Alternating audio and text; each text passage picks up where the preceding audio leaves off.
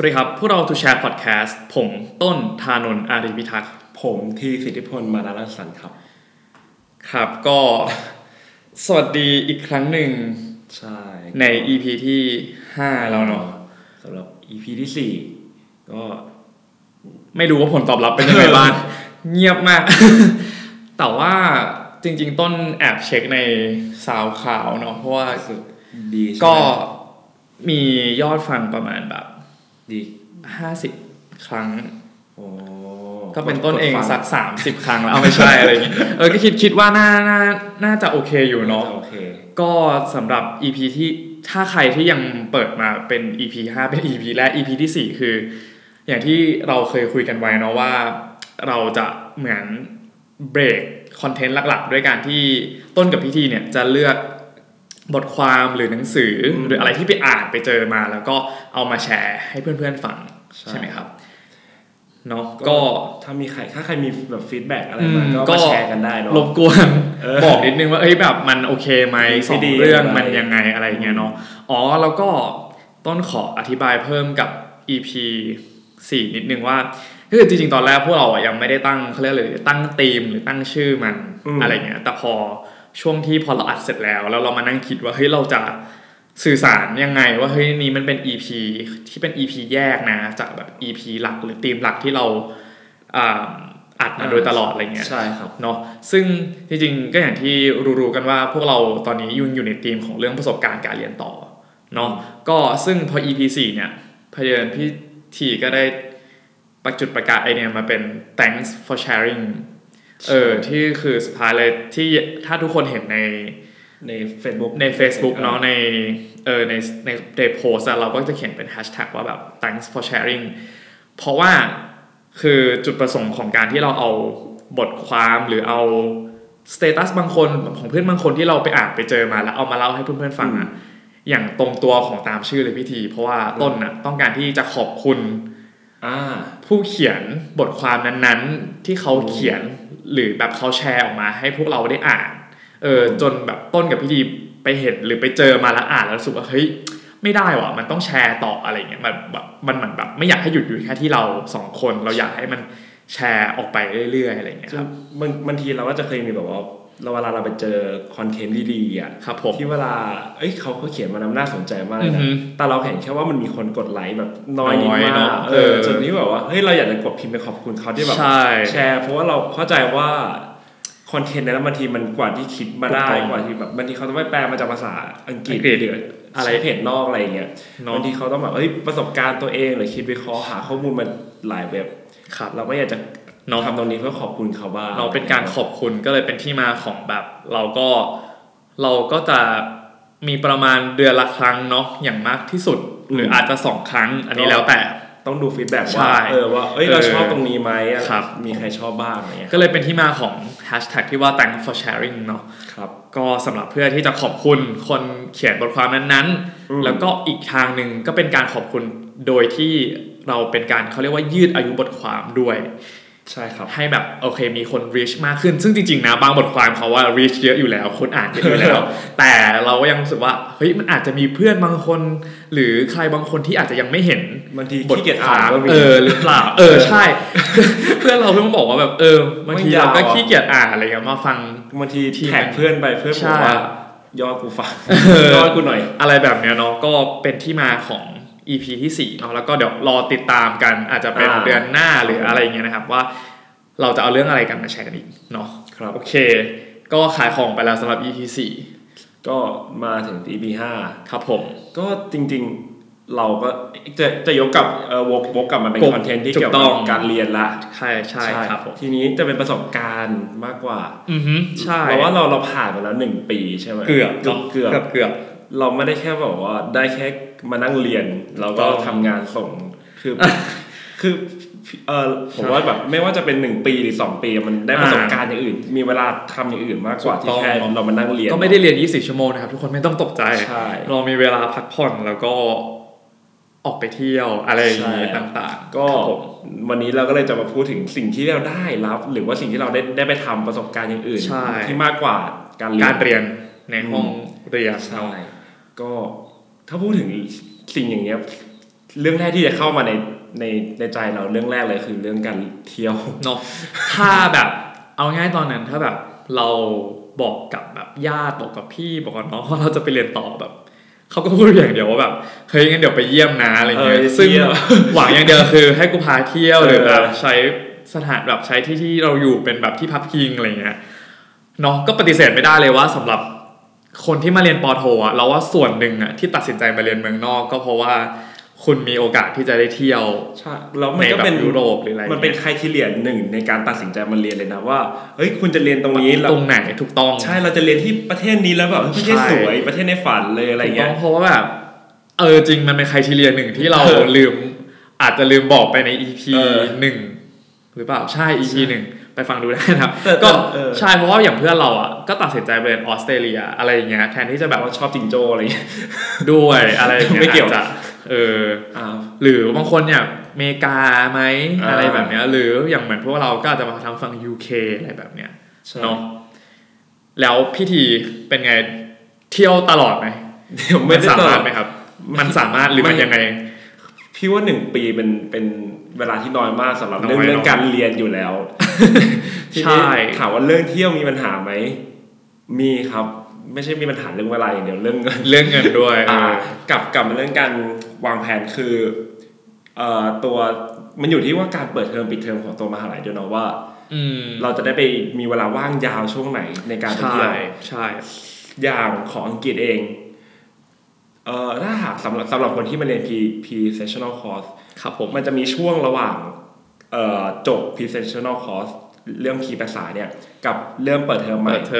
มันจะมีช่วงว่างอยู่ที่แบบว่าเฮ้ยเราสามารถไปเที่ยวได้ประมาณช่วงนั้นจำได้ว่าประมาณวีค1ซึ่งนะครับอยากจะขอเตือนไว้ว่าแล้วแต่คณะมากๆเลยนะครับซึ่งส่วนที่ซวยที่สุดนะครับก็คือต้นเองนะครับคณะนั้นรีบเปิดเทอมมากจนไม่มีแก็ปนั้นครับแต่ว่าอย่างที่พี่ทีบอกว่าแต่ซึ่งส่วนใหญ่อะมหาลัยในอังกฤษอะเขามีแก็ปหมดเลยเพราะฉะนั้นนี่ก็ตั้งแต่มาเลยเนาะก็ถือเป็นช่วงแรกได้เลยที่เราสามารถจะได้ไปเที่ยวแล้วต้นก็อยากจะบอกว่าถ้ามีเวลาก็คือไปเที่ยวเลยดีกว่าใช่วางแผนไว้น่าจะโอเคกว่าคืออย่างมันคือที่ไปเขาไปเที่ยวของเรามันไม่ได้บอกว่าไปแค่แบบเฮ้ยแค่ไปแค่แบบเสาร์อาทิตย์นะเราพูดถึงว่าไปเที่ยวแบบลองทริปด้วยลองทริปเนาะใช่อย่างก็จะมีช่วงที่เป็นคริสต์มาสครับผมแต่ว่าช่วงนั้นค่อนข้างโชว์ว่าคนแน่นมากคนแน่นด้วยแล้วก็บางเมืองอะค่าใช้จ่ายไม่ใช่เรื่องค่าใช้จ่ายเดียวมันปิดคือวันคริสต์มาสเลยปิดใช่ซึ่งต้องแบบวางแผนดีๆมากๆเพราะแบบนี่คือประสบการณ์ส่วนตัวเลยก็คือแบบตุ้มเลยคือแบบทุกอย่างปิดหมดเหลือแบบวันนั้นเหลือร้านพิซซ่าร้านเดียวที่แบบเป็นพิซซ่าฮัทที่แบบช่วยชีวิตพวกเราไว้อะไรเงี้ยแต่เขาจะปิดวันเดียวปะวันเดียวใช่ก็เลยคิดว่ามันก็คือเอาอย่างงี้เพราะว่าช่วงคริสต์มาสก็คือส่วนใหญ่น่าจะเป็นช่วงที่ทุกคนสอบเสร็จแล้วอะไรเงี้ยก็ว่าเป็นช่วงอีกช่วงนึงที่วางแผนทริปได้แต่อย่างที่บอกว่าลองเช็คนิดนึงว่าไอ้วันที่เราไปลงคริสต์มาสแล้วตรงเมืองตรงนั้นแบบมันปิดหมดเลยหรือเปล่าเพราะยิ่งถ้าเป็นเมืองเล็กๆหรือแบบนอกซิตี้อ่ะมันก็อาจจะแบบทุกอย่างมันอาจจะปิดหมดเลยก็ได้อะไรเงี้ยอย่างที่เราเจอในลอนดอนก็คือรถไฟจะไม่วิ่งรถไฟจะไม่ปิดรถไฟจะปิดใช่ครับนี่ก็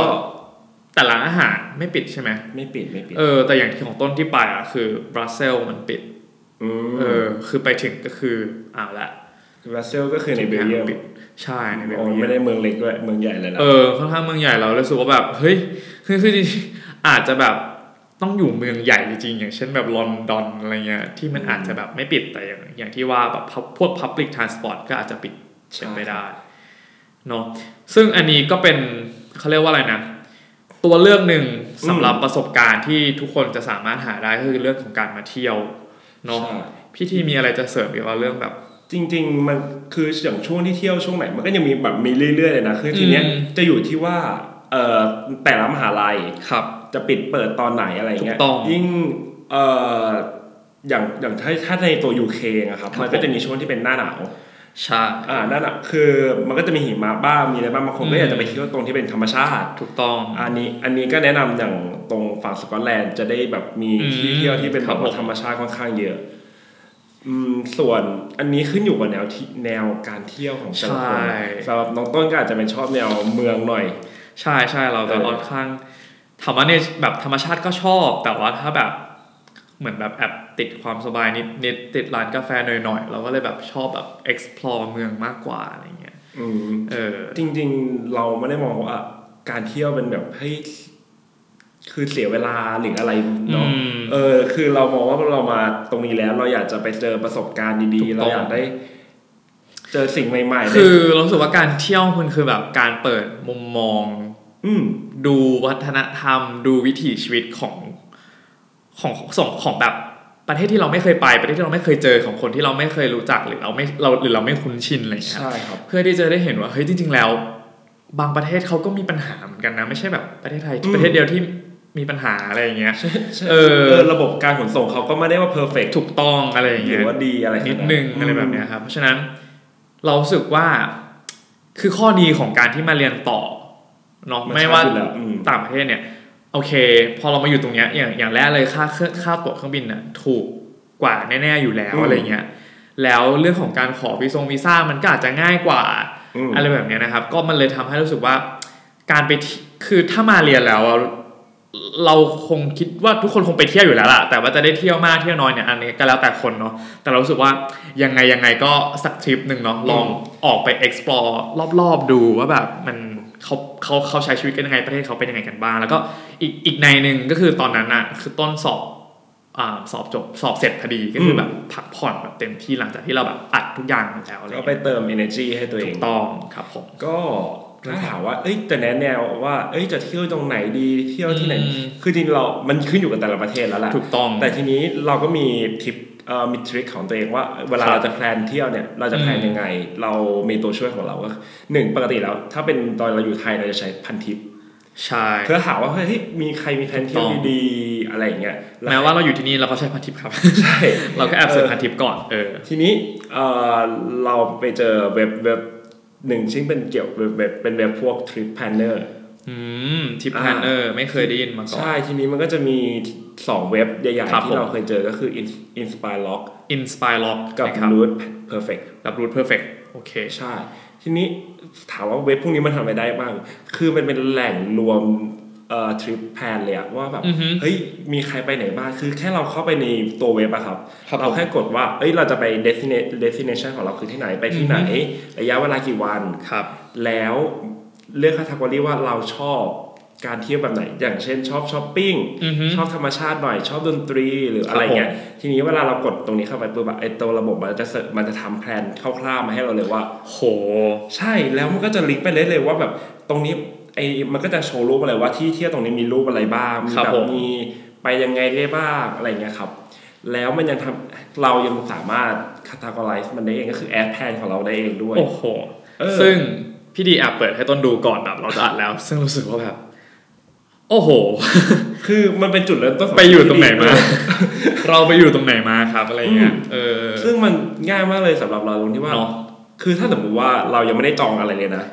ไอเว็บนั้นมันจะเว็บพวกเนี้ยมันจะลิงก์ไปให้เลยว่าสมมติว่าเราบอกว่าเราจะไปช่วงนี้แล้วมันจะรู้ว่าตอนเนี้ยเราอยู่ที่เมืองนี้นะครับผมแล้วมันจะลิงก์ว่าโอเคถ้าคุณจะบินจากเมืองที่คุณอยู่ตอนเนี้ยไปเมืองที่คุณจะไปเที่ยวใช่จะบินไปเวลาไหนแล้วมันก็มีลิงก์ให้เรากดว่าเฮ้ยคุณจะไปจองตั๋วที่ไหนได้บ้างเรียกว่าคือครบวงจรเอาง่ายๆซึ่งอันเนี้ยเรารู้สึกว่าเป็นการเริ่มวางแผนทริปที่ดีเนาะเพราะว่ามันจะช่วยเหมือนแบบบางอย่างหรือบางสถานที่ที่แบบเฮ้ยต้องไปหรือแบบมันเป็นที่ที่แบบถ้าไปถึงแล้วน่าจะต้องไปนะอะไรก็จะได้แบบไม่ต้องมานั่งหาข้อมูลแบบ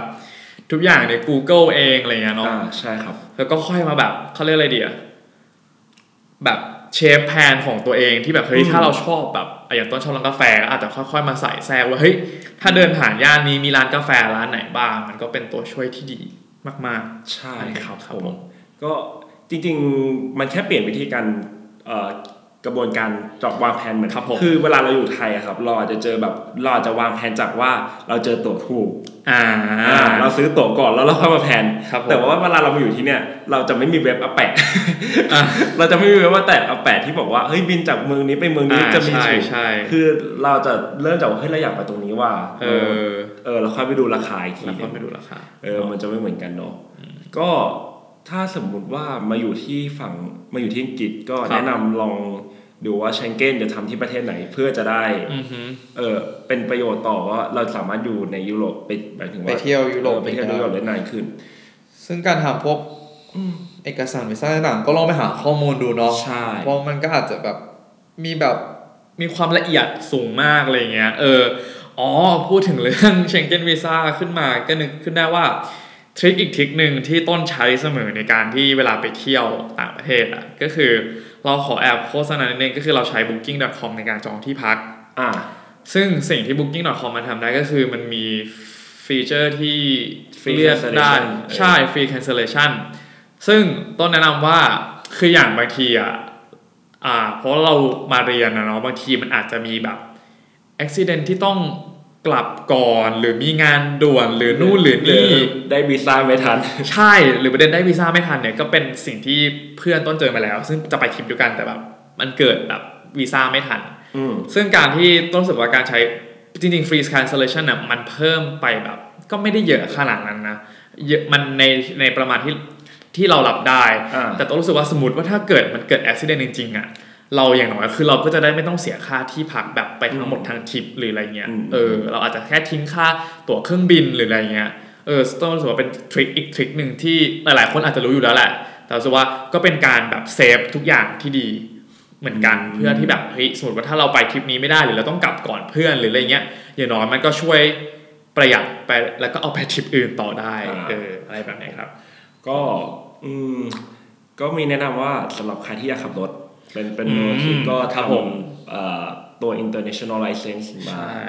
ก็จะดีทำมาเผื่อเนาะสำหรับถ้าใครขับรถเป็นก็ทำมาเผื่อเถอะทำง่ายทำได้ครับที่ไทยก็ไปขอเขาพี่ไม่มั่นใจว่า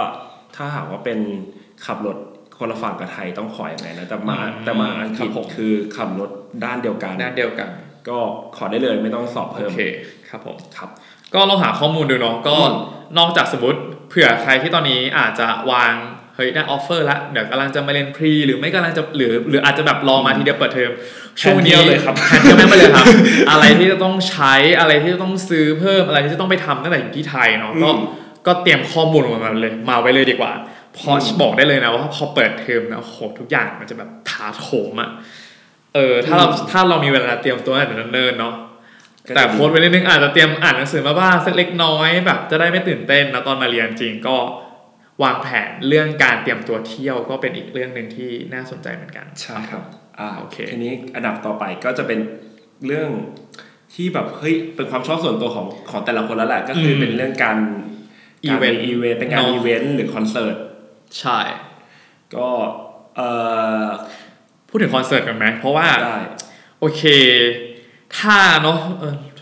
ทุกคนก็ต้องน่าจะเคยจองคอนเสิร์ตที่ไทยโดยเฉพาะศิลปินแบบต่างประเทศซึ่งถามว่ากดทันไหมราคาคืออย่างนึงแล้วถามว่ากดทันไหมมีเงินอย่างเดียวไม่ได้คือต้องมีบุญสูงมากนะครับในการกดบัตรที่ไทยเพราะฉะนั้นต้นกับพี่ดีก็เลยคิดว่า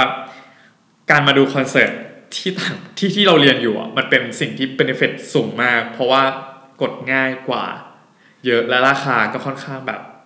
เฟรนลี่กว่าใช่ไหมครับคืออันนี้ถ้ามองลึกลงไปเลยนะคือเราชอบบรรยากาศคอนเสิร์ตที่นี่มากกว่าที่ไทยครับผม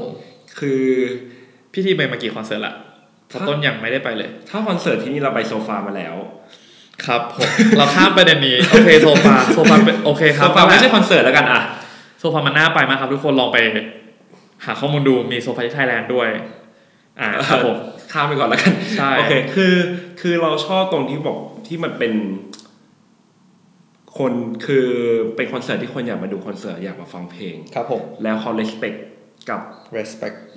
บศิลปินจริงๆโดยการที่ว่าเขาฟังศิลปินแล้วเขา enjoy กับมันมากกว่าการที่หยิบโทรศัพท์ขึ้นมาไลฟ์อะไรอย่างประมาณอย่างนั้นแล้วเรื่องโอกาสใ ช่ครับโอกาสที่จะเจอนักร้องถ้าเป็นใครเป็นสายนักร้องสากลหรือว่าแบบต่างชาติอะไรเงี้ยจะเข้าใจเลยว่าคือเขาจะมาทัวร์บ่อยอยู่แล้วเนาะถ้าเป็นในอังกฤษนี่เป็นประเทศแห่งดนตรีแบบเริ่มเลยแบบต้นกำเนิดแบบพวก The Beatles อะไรอย่างเงี้ยก็คือมันก็จะมีคอนเสิร์ตมีวงหลายๆวงมาจากคอนเสิร์ตเนาะอย่างที่ผ่านมาเราจะมี Ed Sheeran ใช่ครับอย่างถ้าใครสนใจแบบด้านนี้ผมว่าที่อเมริกาผมเป็นเมืองแห่งแบบเฟสติวัลด้านมิวสิกอะไรเงี้ยค่อนข้างเยอะก็เป็นอีกเขาเรียกว่าอะไรแบบผลประโยชน์หนึ่งเนาะสำหรับคนที่มาเรียนต่อในเรื่องของการดูคอนเสิร์ตอะไรเงี้ยแบบอยู่ที่ไทยอาจจะแบบเราว่าสักครั้งนึงเนาะลองมาดูว่าคอนเสิร์ตที่เนี่ยเขาเป็นยังไงระบบที่นี่เขาเป็นยังไงแล้วแบบแล้วคนที่มาคอนเสิร์ตมันเป็นยังไงอะไรเงี้ยก็เป็นเรื่องที่น่าสนใจเหมือนกันทีนี้อย่างแบบวิธีที่จะหาว่าเฮ้ยแล้วคอนเสิร์ตจะรู้ได้ไงอย่างเงี้ยอย่างของต้นใช่ไหมต้นก็ง่ายสุดเลยก็คือเสิร์ชเพจของศิลปินท่านนั้นแล้วก็พิมพ์คำว่าทัวร์แล้วก็หรือประเทศใช่หรือกดดูอีเวนต์ก็ได้แล้วแบบก็ไล่ดูเลยว่ามันจะมีแบบมาแถวเมืองเราเมื่อไหร่แถวอะไรเราเมื่อไหร่เราจะได้วางแผนได้จะได้ไม่ไปทับกับแผนทิปอะไรอย่างงี้แผนเที่ยวอะไรไม่ได้ทับกับเรื่องเดี๋ยวครับทับกันเรื่องเรียนก็เรื่องเรียนอะไรอย่างงี้เนาะอันนี้ก็เป็นอีเวนต์ของที่เป็นสำหรับฝั่งมิวสิกใช่ทีนี้ก็จะมีอีเวนต์อื่นๆที่ไม่ใช่สำหรับมิวสิกใช่อาจจะเป็นพวกเวิร์กช็อปต่างๆเนาะซึ่งคือต้องบอกอย่างนี้ว่าคือต้นเป็นคนที่ชอบไปอีเวนต์อยู่แล้วถ้าอยู่ที่ไทยเพราะฉะนั้นพอเรารู้อยู่แล้วแหละว่าเราต้องมาเรียนต่อเราก็เลยแบบเฮ้ยคือตอนอยู่นี่แบบเหมือนพอมาเรียนมันก็จะมีช่วงว่างบ้างแหละเสาร์อาทิตย์อะไรเงี้ยถ้าแบบเราไม่ได้จะไปเที่ยวไหนหรือแบบเราอยากลงไปแบบอยากเวิร์กช็อปอยากนู่นอย่างนี้อะไรเงี้ยมันก็ที่ต่างประเทศคือมันก็มีอีเวนต์เยอะอยู่แล้วเหมือนกันในแต่ละเมืองอะไรเงี้ยทีนี้ต้องก็เลยมีคำแนะนำว่าในการที่เราจะหาอีเวนต์พวกเนี้ยมันจะหายังไงได้บ้างเอามาฝากกันซึ่งจริงๆหลายคนอาจจะรู้อยู่แล้วด้วยแหละเพราะมันก็จริงๆมันก็เหมือนกับตอนที่เราหาอีเวนต์ที่ไทยแต่อาจจะเพราะที่ไทยเนี่ยเราอาจจะกดไลค์เพจไปเยอะแล้วว่าอีเวนต์นู้นอีเวนต์นี้แต่พอมาถึงที่เนี่ยทุกอย่างมันเหมือนแบบเป็นศูนย์นะเพราะฉะนั้นเราก็อาจจะต้องมาเริ่มกดไลค์เพจต่างๆก่อนเนาะซึ่งสิ่งที่ต้องทำนะครับก็อย่างที่ในการที่เราจะหาอีเวนต์เนี่ยทั้งตัวคอนเสิร์ตด้วยนะตัวแบบอีเวนต์ด้านดนตรีหรืออีเวนต์ด้านแบบ knowledge ต่างๆอ่ะก็คือถ้าอย่างตัวทุกคนคงใช้ Facebook ไปแล้วเนาะ Facebook มันก็จะมีฟีเจอร์ที่เป็นอีเวนต์นะเนาะก็สามารถกดเข้าไปที่ตรงอีเวนต์ใน Facebook ได้เลยแล้วก็ในส่วนของตรงที่มันจะมีเขียนคำว่าไฟล์อีเวนต์นะครับมันจะมีแคตตากรีให้เราเลือกกว้างๆก่อนเลยว่าเราจะไปอีเวนต์ประเภทไหนเช่นมิวสิกหรือแดนซ์หรืออาร์ตหรืออะไรเงี้ยแล้วพอเรากดเลือกไปแล้วมันก็จะมีกดให้เรากดอีกว่าเราจะไปช่วงเวลาไหนวันนี้หรือ next week หรือมีอีเวนต์ช่วงไหนบ้างแล้วก็โลเคชั่นที่เราคิดว่าเฮ้ยสมมติถ้าเราอยู่เมืองนี้เรากดโลเคชั่นดูว่าอาทิตย์นี้หรือวีคนี้หรือวีคหน้ามีอีเวนต์อะไรบ้างดีมากอันนี้ก็เป็นฟีเจอร์ของ Facebook อยู่แล้วที่สามารถหาได้เพราะเราค่อนข้างเชื่อว่าปัจจุบันอีเวนต์ทุกอีเวนต์ต้องแบบมีการสร้าง Facebook อีเวนต์อยู่แล้วเพื่อแบบเรียกคนเข้ามาแล้วเพื่อเป็นข้อมูลที่ดีเนาะจริงๆก็มันมีอีเวนต์หลายแบบมากเลยนะที่เราแบบเจออย่างพวกวิ่งมาราธอนมีเยอะงานตลาดงานปาร์ตี้ที่จะมีคืออย่างที่อังกฤษเองอ่ะจะมีพวกผับเยอะคือมันคือไม่ใช่ผับแบบเต้นอะไรเงี้ยนะมันจะแบบที่นี่คือผับของเขาคือนั่งดิ้งหรืออะไรเงี้ยเขาก็จะมีปาร์ตี้บางทีเขาจะชวนศิลปินบางคนมาอะไรเงี้ยแล้วก็เนาะเราว่ามันดีมากเลยนะกับการที่ผ่อนได้ออกมาผ่อนคลายอะไรกับเรื่องพวกนี้ครับผมแล้วก็อีกวิธีนึงเนาะหรือว่าอันนั้นคือกดเข้าไปในตรงฟีเจอร์อีเวนต์ใน Facebook เลยหรือง่ายกว่านั้นนะครับก็คือเสิร์ชคีย์เวิร์ดใน Facebook เสิร์ชเลยแบบเวลาที่เราเสิร์ชเฟรนด์หรือเราจะแบบแอดเพื่อนเพิ่มแล้วที่เราไม่เสิร์ชเราก็สามารถเสิร์ชคีย์เวิร์ดไปตรงนั้นได้เลยใช่ว่าแบบเฮ้ยมันจะมีอีเวนต์อะไรบ้างหรือร้านอาหารหรืออะไรก็แล้วแต่เราก็สามารถเสิร์ชได้เช่นกันนะครับดีมากเลยหรืออีกวิธีนึงคือแต่อันเนี้ยมันก็ต้องเหมือนกับว่าอย่างยกตัวอย่างเป็นของต้นละกันเนาะประสบการณ์ต้นก็คือว่าต้นน่ะจริงๆเราชอบเรื่องของดีไซน์อยู่แล้วเราชอบเรื่องอาร์ตอยู่แล้วเพราะฉะนั้นพอเรารู้ว่าเราจะมาเรียนที่เมืองเนี้ยเราก็มาดูว่าที่เมืองเนี้ยมันมีมหาลัยไหนที่สอนเกี่ยวกับอาร์ตสอนเกี่ยวกับดีไซน์บ้างแล้วสิ่งที่เราทำคือเราก็เสิร์ชหา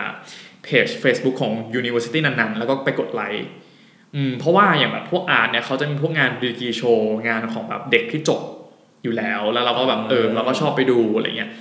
มันก็สามารถเป็นอีกช่องทางหนึ่งที่เขาจะประกาศว่าเฮ้ยมีอีเวนต์เดือนไหนมีอะไรบ้างให้เราเข้าไปดูหรือไปร่วมชมได้อันนี้ก็เป็นอีกวิธีนึง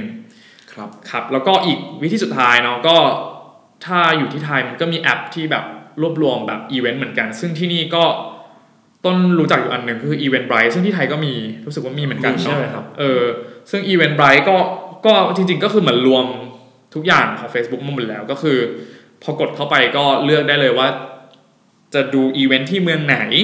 เนาะซึ่งอันนี้เราสึกว่ามันดีมากเลยนะสมมติว่าตอนที่คุณวางแผนเที่ยวอะแล้วถ้าคุณรู้แล้วว่าวันเนี้ยคุณต้องอยู่เมืองเนี้ยคุณเผื่อนะเพราะบางทีมันมีอีเวนท์ที่แบบไปจัดอยู่เมืองนั้นพอดีใช่เราสึกว่ามันดีมากแล้วลองมาเสิร์ชดูบางทีมันเป็นอีเวนท์ที่จัดเฉพาะแค่เมืองนั้นนะเราก็จะได้แบบไม่เสียดายและไม่พลาดอีเวนต์ไบก็สามารถเลือกได้หมดเลยว่าประเทศไหนแล้วก็บอกรายละเอียดหมดเลยว่ามีอะไรบ้างครับผม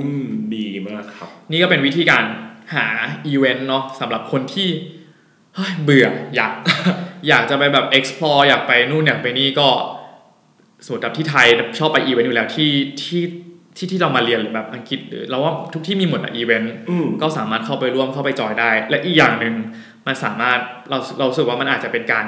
หาคอนเนคชั่นเพิ่มเจอเพื่อนเพิ่มแล้วก็เป็นการฝึกภาษาไปในตัวด้วยครับผมจริงๆตอนที่ผมอยู่ที่ไทยไม่เคยไปอีเวนต์เลยนะคือหมายถึงว่าไม่เคยไปอีเวนต์ที่แบบว่าอีเวนต์เล็กๆนั่นแหละคือส่วนใหญ่ที่อีเวนต์ที่ไปก็จะเป็นงานใหญ่ๆที่แบบมีแบบคนไปชวนไปกันอยู่แล้วแบบเพื่อนชวนไปอะไรเงี้ยซึ่งเวลาเรามาที่เรารู้สึกว่าแบบเราเปิดมากขึ้นกับอีเวนต์เล็กๆซึ่งเราได้เอาตัวเองไปเจอคนได้แบบได้แลกเปลี่ยนความคิดอะไรเงี้ยซึ่งมันเปลี่ยนนิสัยเรากับเปลี่ยนมุมมองว่ากลับไปเราจะพยายามหาอีเวนต์เพื่อแบบเจอคนมากขึ้นอะไรเงี้ยครับก็เป็นเรื่องที่ดีก็ลองดูครับผมก็ทีนี้อย่างต่อไปมันก็จะอันต่อไปอย่างที่3ใช่แล้วก็อันนี้จะถือเป็นแอคทิวิตี้ที่ต้องแบบมีกระบวนการเยอะนิดนึงครับผมครับเพื่อนๆหลายคนอาจจะเคยได้ยินคำนี้ก็คือเป็นโครงการWeWolf ใช่ไหม WeWolf ใช่ก็คือเป็นโครงการที่ก็คือเราสามารถสมัครไปเพื่อจะไปเที่ยวต่างประเทศแต่ว่าทีนี้เหมือนเราต้องไปทำฟาร์มออร์แกนิกให้เขาใช่เพื่อที่จะได้ค่ากินกับค่าอยู่มาฟรีถูกต้องซึ่งสำหรับคนที่ชอบไปเที่ยวเขาแบบเฮ้ยดีว่ะไม่ต้องไปเสียค่านู่นค่านี่อะไรเงี้ยซึ่งขอเกริ่นก่อนว่าจริงๆแล้วโครงการนี้มันไม่ได้เป็นโครงการที่ผิดกฎหมายใช่แต่เวลาที่เราเข้าไปในประเทศนั้นอะเราเข้าไปผิดกฎหมายใช่คือถ้าเป็นประเทศที่ต้องขอวีซ่าเนาะมันก็จะต้องขอวีซ่าแบบนักท่องเที่ยวเข้าไปใช่ครับทีนี้ถึงแม้ว่าเราจะไม่เป็นประเทศที่ไม่ต้องขอวีซ่าเราก็จะเข้าไปทำแบบผิดกฎหมายเหมือนกันคือเพราะว่าตัวกฎหมายของแต่ละประเทศกำหนดไว้เลยว่าการที่คุณเข้าไปทำงานไม่ว่าจะได้เงินหรือไม่ได้เงินครับผมแล้วเข้าไปโดยใช้วีซ่าแบบท่องเที่ยวหรือไม่ใช้วีซ่าเลยถือเป็นเรื่องผิดกฎหมายครับทีนี้อย่างที่บอกโครงการมันไม่ได้ผิดกฎหมายอะไรโครงการค่อนข้างดีมากที่เปิดมาให้คนที่แบบอยากจะทำฟาร์มออร์แกนิกได้ไปทำไปเรียนรู้ไปเห็นภาพจริงๆเนาะซึ่งมันมีหลายคนไปแล้วโอเคได้คือแต่ว่าขั้นตอนก็อาจจะต้องมีแบบทิกกี้นิดนึงที่แบบว่าแจ้งเขาไปว่าเราไปท่องเที่ยวจริงๆนะครับผมแล้วก็เรามีโฮสต์อยู่เราไปเที่ยวนี้แล้วเราจะกลับภายในวันที่เท่านี้เราไม่ได้ไปนั่งทำงานครับผมที่อะไรอย่างนี้ทีนี้ถามว่าเฮ้ยแล้วโครงการนี้มันเกี่ยวกับอะไรที่เราพูดวะแบบคือเราจะมองว่าแบบถ้าหากว่าเรามาถึงขนาดตรงนี้แล้วเรามีเวลาว่างสักประมาณเดือนนึงหรือ20วันก็ได้อะไรเงี้ยครับครับผมการที่เราไปทำวูฟที่ต่างประเทศคืออย่างเช่นประเทศในยุโรปที่เขาไปกันบ่อยก็คือสวิสครับผมก็ถือเป็นเรื่องที่ดีเหมือนกันที่เราได้ไปเที่ยวสวิสด้วยซึ่งผมเมืองเขาสวยมากอยู่แล้วใช่แล้วก็ไปเรียนรู้ไปแบบคือไปอยู่กับธรรมชาติเอาไว้ง่ายๆแล้วสบายคืออย่างต้นก็ค่อนข้างสนใจโครงการนี้เหมือนกันเนาะเพราะว่ามันเหมือนแบบเขาเรียกว่าอะไรดีอะเราอยู่กับเมืองเราอยู่กับเทคโนโลยีมาตลอดแทบจะ24ชั่วโมงแบบแทบจะทุกวันเนี้ยเป็นการเที่ยวที่เหมือนแบบรีชาร์จและหยุดทุกอย่าง ใช่ครับดีเหมือนกันแล้วอย่างที่เราเอามาแนะนำเนี่ยเพราะเรารู้สึกว่าบางทีสมมติมันอาจจะแบบเป็นส่วนหนึ่งของทริปใหญ่ของเราก็ได้คือเฮ้ยแบบโอเคสมมติไปเที่ยวเรื่อยๆแล้วก็ไปสต็อปที่ประเทศนี้แล้วก็อาจจะแบบขอทำสัก2 วีคก็ได้หรืออะไรแบบเนี้ยใช่เราสึกว่ามันก็เป็นอีกโครงการหนึ่งที่ดีที่สำหรับถ้าคนที่อยู่ตรงเนี้ยมันสามารถไปได้หรือจริงๆแค่บินไปวูฟอย่างเดียวก็ได้นะถ้าอยากรู้มากจริงๆบินแค่บินไปวูฟอย่างเดียวก็ได้อย่างที่บอกว่าค่าตั๋วเครื่องบินมันก็จะถูกกว่าแบบบินจากไทยอยู่แล้วเนาะใช่ครับครับแต่ว่าอย่างที่บอกเนาะว่าตัวโครงการก็ยังเรื่องเพราะโอเคเราสองคนน่ะยังไม่เคยไปทั้งคู่สิ่งที่พวกเราก็เป็นจากการอ่านมาอย่างเดียวเพราะฉะนั้นเดี๋ยวจริงๆเดี๋ยวเราจะ provide link ที่เราอ่านตัวโครงการ Whoop แล้วเราค่อนข้างคิดว่าเขาสรุปได้ดีให้ซึ่งเขามีทั้งแบบแนะนำโครงการ Whoop ซึ่ง Whoop เลยแล้วก็ทางที่แบบเขาเล่าประสบการณ์ที่เขาไป Whoop ที่รัสเซียมาใช่ซึ่งจริงๆบอกชื่อไปเลยก็ได้เป็นเพจแล้วก็มีเว็บไซต์ด้วยนะครับชื่อว่าเพื่อนรี่นะครับเดี๋ยวเรา provide link ให้เนาะว่าเขาเผื่อใครสนใจจริงๆแล้วก็ลองดูว่าเฮ้ยมันทำยังไงได้บ้างแล้วก็จะต้องเตรียมตัวยังไงบ้างสำหรับโครงการครับผมก็แต่เราว่ามันเป็นโครงการที่ดีจริงๆคือเป็นโครงการที่ดีมากคือเราเข้าใจในมุมของรัฐบาลเขานะเขาก็กลัวเด็กบางคนที่เข้าไปทำงานแล้วแบบเฮ้ยเสี่ยงไปทำงานแล้วหาไปเลยไม่ออกมาอะไรอย่างญี่ปุ่นรัสเซียก็เหมือนรัสเซียไม่ต้องเสี่ยงแล้วจริงๆอ่ะคือบูฟมันแบบแทบจะทั่วโลกเลยนะที่ไทยเองก็ยังมีเลยนะครับฝั่งเอเชียคือมีหมดญี่ปุ่นเกาหลีคือมีหมดใช่เราเลยรู้สึกว่าเมื่อกี้มันเพิ่งแบบมาว่าบางทีมันอาจจะเป็นประเทศที่เราไปแล้วหลายรอบอ่ะแบบเที่ยวจนไม่รู้จะเที่ยวอะไรแล้วอ่ะแต่แบบยังอยากไปอีกหรือแบบอยากแบบสัมผัสแบบโลคอลจริงๆอ่ะบูฟเป็นตัวเลือกนึงที่ดีเหมือนกันใช่ครับผมแต่ว่าเดี๋ยวเรา provide ข้อมูลให้แล้วก็ลองศึกษาข้อมูลเพิ่มเติมดูละกันครับผมก็อันต่อมาอันนี้ก็จะเป็นสายอะคาเดมิกหน่อยก็ไม่เชิงอะคาเดมิกจ๋าก็คืออันนี้เป็นอันสุดท้ายเนาะที่เป็นแอคทิวิตี้หนึ่งที่สามารถใช่ที่เราสองคนก็ทำอยู่ครับผมสำหรับน้องต้นก็คือแผนจะทำอันนี้ก็คือจะเป็นช็อตคอร์สกับออนไลน์คอร์สถูกต้องเราว่าหลายๆคนก็น่าจะรู้จักตัวออนไลน์คอร์สกันแล้วที่แบบว่าเฮ้ยไปนั่งไปเรียนในเว็บเรียนออนไลน์เนาะทีนี้เราก็ไม่ได้บอกว่าเฮ้ยจริงๆมาเรียนนี่เราต้องมานั่งเรียนคอร์สออนไลน์แต่เราก็มองสำหรับตัวผมเองผมมองว่าแบบเรามาใช้ชีวิตแล้วเรามาเรียนรู้แล้วอะเราอยากให้มันเป็นปีแห่งการที่มาใช้ชีวิตได้เต็มที่เรามีเวลาว่างแบบไม่ต้องไปนั่งทำงานแล้วอะไรเงี้ยครับผมทีนี้ถ้าหากว่าเรามีเวลาว่างเหลือแล้วเราสนใจทางด้านอื่นครับเราอยากจะเพิ่มสกิลตัวเองไม่ว่าจะเป็นสกิลด้านภาษาหรือด้านคอมมูนิเคชันหรือด้านอื่นที่เราสนใจอะไรเงี้ยครับผมตัวออนไลน์คอร์สก็เป็นทางเลือกที่ดีครับต้องเนาะเพราะอย่างเรารู้สึกว่าเท่าที่เราคุยกับทุกคนมาเลยนะว่าแบบทุกคนที่มาเรียนต่อคือโอเคเสียเวลาปี1หรือ2ปีอยู่แล้วถูกปะเพราะฉะนั้นเท่าที่เราคุยนะบางคนแต่นี้คือแล้วแต่เลยจริงๆบางคนก็คือโอเค2ปีหรือ1ปีเนี้ยเขาจะเรียนด้วยเที่ยวด้วยให้เต็มที่เพราะมันถือว่าเอาจริงเรายังรู้สึกเลยว่ามันเป็นช่วงสุดท้ายแล้วที่เราจะมาพักยาวขนาดเนี้ยเพื่อทำอะไรสักอย่างหนึ่งให้กับตัวเองอย่างต้นคือโอเคมาเรียนเพื่อเอาวุฒิไปทำงานหรืออะไรก็แล้วแต่และหลายคนก็เหมือนกันเพราะฉะนั้นอย่างที่พี่ที่บอกก็เหมือนกันสมมติว่าเที่ยวก็อยากเที่ยวแล้วก็อยากใช้เวลาให้คุ้มด้วยออนไลน์คอร์สก็เป็นวิธีเป็นอีกตัวเลือกหนึ่งที่ดีใช่ครับไม่แล้วมันก็ไม่ได้มีแต่แบบคอร์สที่แบบจริงจังนะมีคอร์สแบบคอมมูนิเคชันคอร์สลีดเดอร์ชิพคือเยอะมากจริงมีคอร์สนั่งสมาธิด้วยนะซึ่งหลายๆคนอาจจะบอกถามเฮ้ยมันเสียเงินเปล่าวะใช่เสียไหมแล้วแต่เว็บครับคืออย่างนี้อย่างเราขอแนะนำ3เว็บหลักๆอย่างเว็บแรกคือ Udemy เว็บนี้เป็นเว็บที่เสียเงินอยู่แล้วครับผมถูกมากเขาจะมีโปรโมชั่นตลอดประมาณคอร์สนึงก็300โอ้300 บาทนะเอา300 บาทถูกไหมถูกแล้วเราเรียนตอนไหนก็ได้เรียนแล้วเขาบางทีเขาก็จะมีเนื้อหามาให้ด้วยอะไรเงี้ยครับผมซึ่งเราว่ามันค่อนข้างดีมากสำหรับว่าแค่เรียนแบบเฉยๆไม่ได้อยากเอาอะไรเดี๋ยวเรา provide link ให้น้องไม่ต้องกลัวเดี๋ยวเรา provide link ให้โอเคส่วนอันที่2ก็คือคอร์สเอราโอเคอันนี้ต้นเคยเห็นอยู่ใช่แต่เว็บนี้เขาจะมีคือเขาจะเวลาเราเรียนจบครับผมเราจะได้ไปตัว certificate ของตัวโครงการหรือว่าคนที่ หรืออาจจะเป็นแบบมหาลัยที่ที่เขาสอนเราอะไรเงี้ยแต่เราต้องจ่ายเงินโอเคใช่ครับแล้วแต่เรียนฟรีเนาะแต่คือสุดท้ายจะไม่ถึงว่าตอนเราคุณว่าเราจำได้ว่าตอนสมัครเรียนก็เสียเงินครับอ๋อโอเคใช่เว็บนี้นะคือของมันจะมีบางคอร์สที่เขาให้เข้าไปแบบว่าเข้าไปลองเรียนดูก่อนอะไรเงี้ยแล้วค่อยจ่ายเงินทีหลังก็มีครับแต่เว็บที่เราใช้บ่อยจริงๆคือ edX โอเคครับเว็บนี้คือให้เรามันจะมีแบบ2แบบคือเราจะเรียนแบบว่าเป็นแค่แบบไม่ต้องเอา certificate ก็ได้หรือจะเอา certificate ก็ได้ถ้าจะเอา certificate เราก็จะเสียเงินครับซึ่งไอตัวคือเราว่าไอตัว certificate ทั้งหมดเนี่ยคือมันสามารถใส่เข้ามาในเรซูเม่หรือ LinkedIn เราได้ถูกต้องแล้วใส่โดยอัตโนมัติแล้วมันขึ้นเป็นใบเซอร์แบบชัดคือมันได้รับการรองรับจากแบบจากตัวบริษัทอยู่แล้วว่าโอเคคืออันนี้แบบมันไม่ได้บอกว่าเป็นไม่ได้หลอกลวงนะหรือเรียนหรือไม่เรียนหรืออะไรยังไงเนาะแล้วอย่างตัวที่เราเจออย่าง SX หรือ Coursera คือมหาลัยที่เขาคงเป็นมหาลัยใหญ่มากอย่าง Harvard หรือ MIT Stanford คือท็อปทั้งนั้นแล้วเรามั่นใจว่าเนื้อหาค่อนข้างแน่นครับครับผมก็ถ้าใครอยากจะ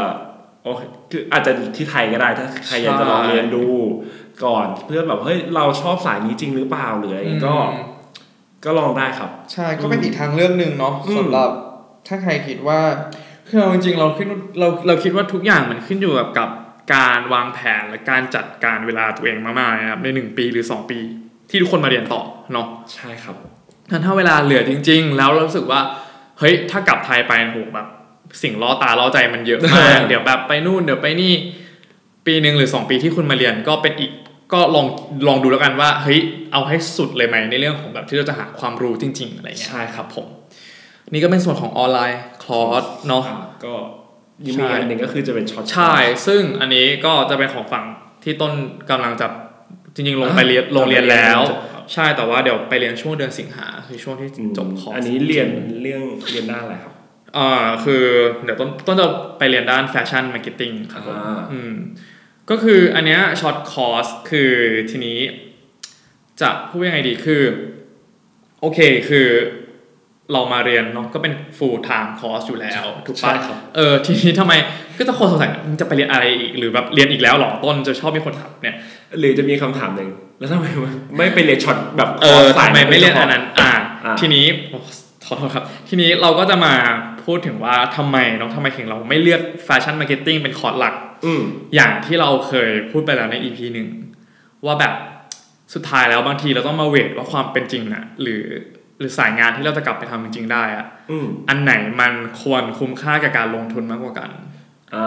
ถามว่าทั้ง2อย่างเนี้ยที่ต้นเรียนอยู่มาร์เก็ตติ้งและแฟชั่นมาร์เก็ตติ้งมันเป็น2อย่างที่ต้นชอบหมดเลยแต่ถามว่าเราลองเวทดูแล้วอะถ้ากลับไปทำงานแบบไหนมันเซฟสุดสำหรับเรานี่ก็เลยเป็นที่มาของแบบต้นเลยควรขวายที่จะหาช็อตคอร์สมาเรียนมากซึ่งจริงๆแล้วต้นมีช็อตคอร์สที่อยากเรียนอีกเยอะมากแต่ด้วยเวลาที่แบบจำกัดและเงินที่จำกัดเราก็เลยเลือกที่จะแบบเหลือแค่ตัวเลือกเดียวอะไรเงี้ยแล้วจริงๆออนไลน์คอร์สก็มีแต่ต้นรู้สึกว่าต้นน่ะอยากเจอตัวอาจารย์ด้วยแล้วอยากเจอเพื่อนด้วยซึ่งต้นคิดว่าอีกอย่างนึงที่ช็อตคอร์สให้ได้ก็คือคอนเนคชั่นที่ต้นคิดว่ามันน่าจะมีเกิดขึ้นได้อะไรเงี้ยครับเนาะสำหรับช็อตคอร์สซึ่งทีนี้วิธีการหาช็อตคอร์สเนาะสำหรับคนที่มาเรียนต่อเนี่ยซึ่งช่วงนี้คิดว่าหลายๆคนก็คือต้นวางแผนมาแล้วคือต้นเลยลงไปเรียบร้อยแล้วแต่ตอนนี้คิดว่ายังทันอยู่นะสำหรับคนที่อยากหาช็อตคอร์สหลังเรียนจบนี่นะครับก็ตอนนี้ที่ต้นดูนะยังไม่มีเว็บไซต์ไหนที่มันรวมช็อตคอร์สที่ครบขนาดนั้นเพราะฉะนั้นนะสิ่งที่ต้นจะแนะนำก็คือว่าให้กลับมามองตัวเองเหมือนที่ใน EP 1ว่าเราเคยอยากเรียนอะไรมากๆอย่างต้นจริงๆต้นอยากเรียนกราฟิกดีไซน์ด้วยปุ๊บแต่พอต้นเวทอะต้นควรเรียนมาร์เก็ตติ้งต้นต้องเก็บกราฟิกดีไซน์หรือแฟชั่นไว้ในใจก่อนแล้วพอมันมีโอกาสที่เห็นช็อตคอร์สมันมีช็อตคอร์สของมหาลัยเนี่ยเราก็เลยกลับมาดูว่าเฮ้ยสมมติว่าถ้าตอนนั้นเราจะเรียน2วิชาเนี้ยเป็นแบบป.โทเป็นคอร์สเต็มๆอะเราจะเรียนที่มหาลัยไหน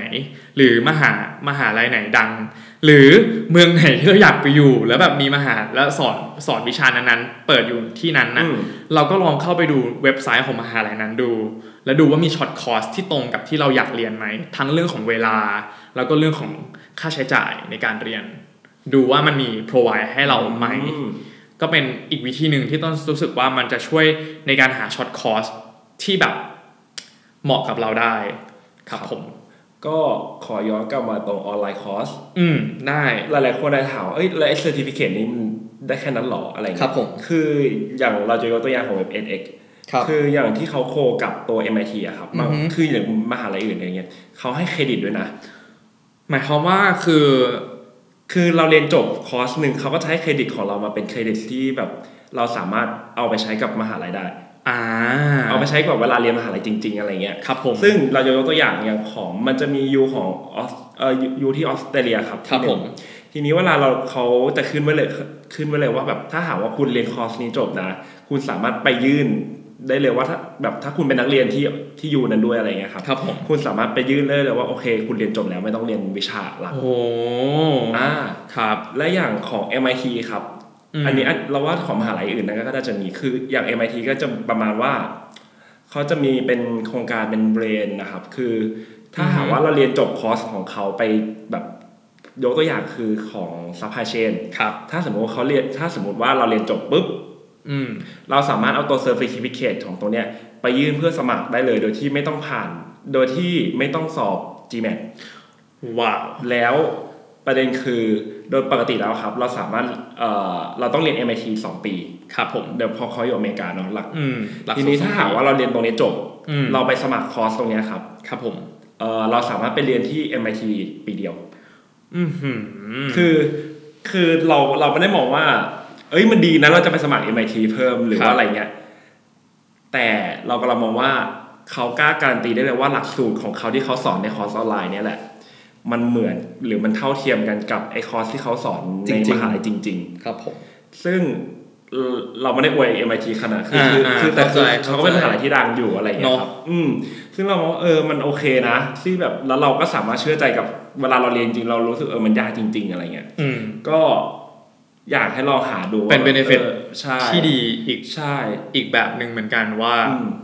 สำหรับใครที่มีแผนต่อหรือมีความใฝ่ฝันที่อยากจะเรียนอะไรเงี้ยนี่ก็เป็นแบบช็อตคัทที่ดีอีกทางนึงเหมือนกันที่สามารถทำให้เราแบบเข้าถึงแบบสิ่งที่เราแบบอยากเรียนหรือแบบความฝันเราจริงๆได้หรือมีมหาลัยบางมหาลัยที่โคกับพวกเว็บพวกนี้ครับครับผมแล้วเปิดสอนแล้วให้ดีกรีเป็นมาสเตอร์ดีกรีก็มีซึ่งไม่ใช่มหาลัยโนเนมด้วยบางที่ก็เป็นมหาลัยดีซึ่งตอนนี้เราแอบเห็นข่าวนะมันก็เริ่มจะมีการยอมรับมากขึ้นสำหรับการเรียนแบบออนไลน์แบบฟูลเราได้ดีกรีเลยก็เริ่มแล้วนะคือเหมือนกันมันย่นระยะเวลาด้วยแล้วถ้าหากว่าเป็นที่คือถ้าหากเป็นมหาลัยเป็นที่ยอมรับได้อะไรเงี้ยมันเขาก็ไม่มีเหตุผลที่จะไม่รับอะครับครับผมโอเคก็นี่ก็เป็นสองเป็น2 activity ใช่สุดท้ายเนาะที่เราคิดว่าสำหรับคนที่มาเรียนต่อเนาะสามารถเลือกที่จะทำได้ทั้งตัวช็อตคอร์สเองหลังจากเรียนจบเนาะ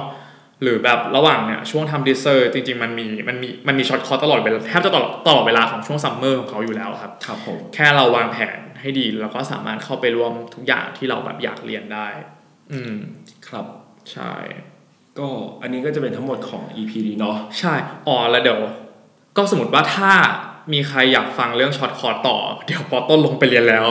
เดี๋ยวจะรีวิวเดี๋ยวจะอาจจะกลับมาทำแยกให้ว่าเฮ้ยเป็นยังไงสำหรับช็อตคอร์สนั้นเนาะแล้วก็อาจจะมาทำของพิธีเหมือนกันเพราะพิธีก็เรียนออนไลน์คอร์ส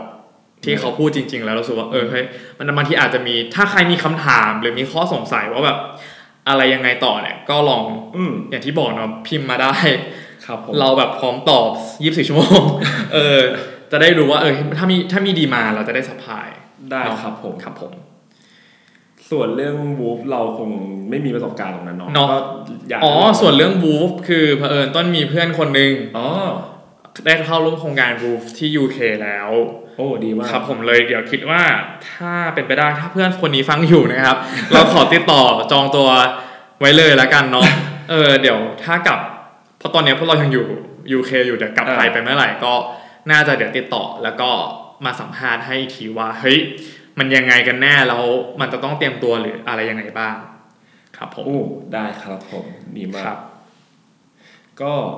อยากให้ฝากติดตามเนาะแล้วก็ถ้าใครมีฟีดแบ็กมีข้อติชมยังไงแล้วก็เสนอกันมาได้ครับผมงั้นเดี๋ยวก็ขอสรุปแบบสั้นๆอีกนิดนึงเนาะว่าเราสามารถมาทำอะไรได้บ้างเนาะใน1ปีหรือ2ปีที่เรามาเรียนต่ออย่างแรกใครก็ต้องทำเนาะเที่ยวเที่ยวนี่แบบสูงสุดละคุณแบบคือตั๋วเครื่องบินมันถูกมากจนแบบไปเถอะอะไรอย่างเงี้ยคือเหมือนแบบตั๋วเครื่องบินบอกว่าแบบมึงควรไปนะอะไรอย่างเงี้ยโอเคเที่ยวเนาะหรืออีเวนต์ซึ่งอีเวนต์นี่ก็มิวสิกอาจจะเป็นเรื่องของแบบใหญ่สุดเรื่องคอนเสิร์ตเรื่องอะไรเงี้ยมีให้เลือกเยอะแยะมากมายแล้วก็เรื่องอาจจะเป็นเวิร์กช็อปต่างๆเนาะแล้วก็วูฟโครงการวูฟอย่างที่พวกเราพูดไปเดี๋ยวเราโพรไวด์ลิงก์ให้ด้วยว่าแบบไปลองอ่านเพิ่มเติมดูและสุดท้ายก็เป็นในเรื่องของช็อตคอร์สกับออนไลน์คอร์สครับผมว้าวโอเคแค่นี้ก็เหนื่อยแล้ว